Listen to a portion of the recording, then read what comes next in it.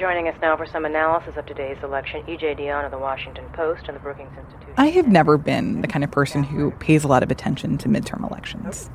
Like, I have this vague memory from fall of 2006, sitting in the car with my dad late on a Tuesday night, or eating frozen yogurt in the parking lot of a shopping plaza, and we hear on the radio that Republicans have just lost control of the House of Representatives to the Democrats. Are you seeing this Democratic wave that so many analysts were predicting going into this election?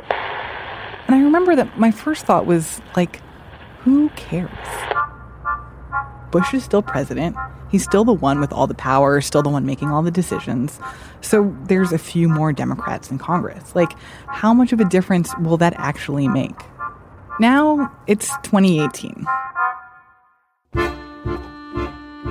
Donald Trump is president, and it's become clear to both the voters who despise him and the ones who love him. Midterms matter. Because the thing about our election system is we don't get takebacks on who we choose as president. Build that wall. Build that wall.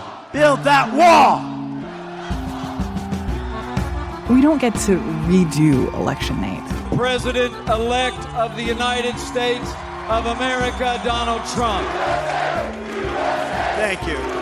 But halfway through each presidential term, we have this one window, this one night to take action, to hold a referendum on the president, to decide whether we're going to crank the emergency brake or whether we're going to put our foot on the gas pedal. These are the midterms. Will the GOP build on its majority? Or will the Democrats be able to flip the House, Senate, or both? Elections for state legislative seats, for governors, for judges, for senators, and most of all, for the House of Representatives. Democrats are bullish on their chances in 2018, thinking recent election victories signal a blue wave that could help them retake the House of Representatives in next year's midterm. Because each U.S. representative is up for re-election every 2 years. That makes the House incredibly susceptible to waves, to major shifts in national sentiment. And the midterms present an opportunity to completely reshape this legislative body that makes or breaks what the president can get done. They can amp up the strength of the president's agenda, or they can tear it down and force him to come up with a completely new one. They can protect the legacy of the preceding president, or they can ensure that it gets destroyed. And most of all, the House is the sole body within the government that has this one very specific power, a power given just to them in the U.S. Constitution, the ultimate check on the executive branch, the power to impeach a sitting president.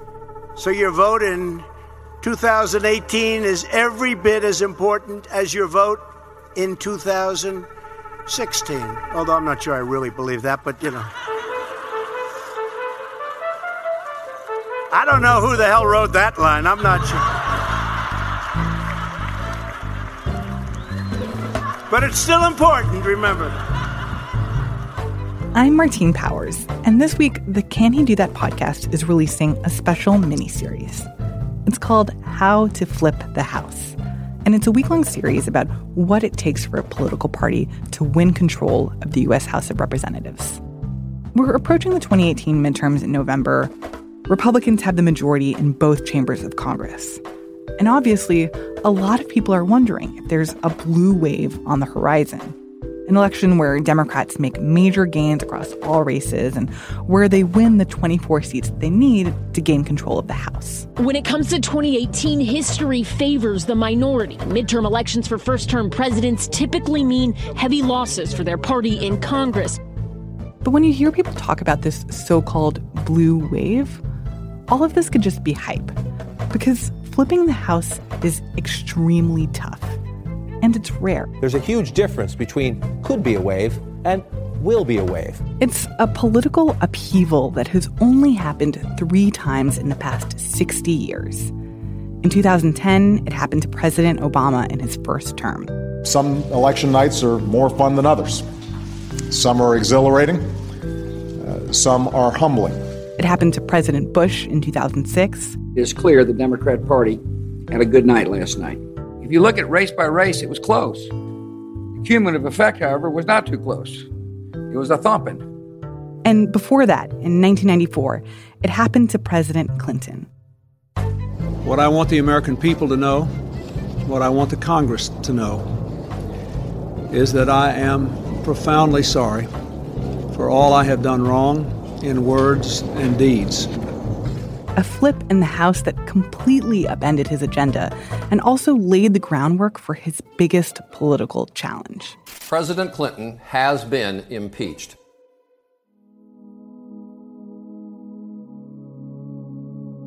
In this miniseries, we're telling the stories of the people behind the scenes who made these flips possible, the architects of the strategy behind the wave, the people who beat the odds, turned the tide, swung the pendulum in the other direction.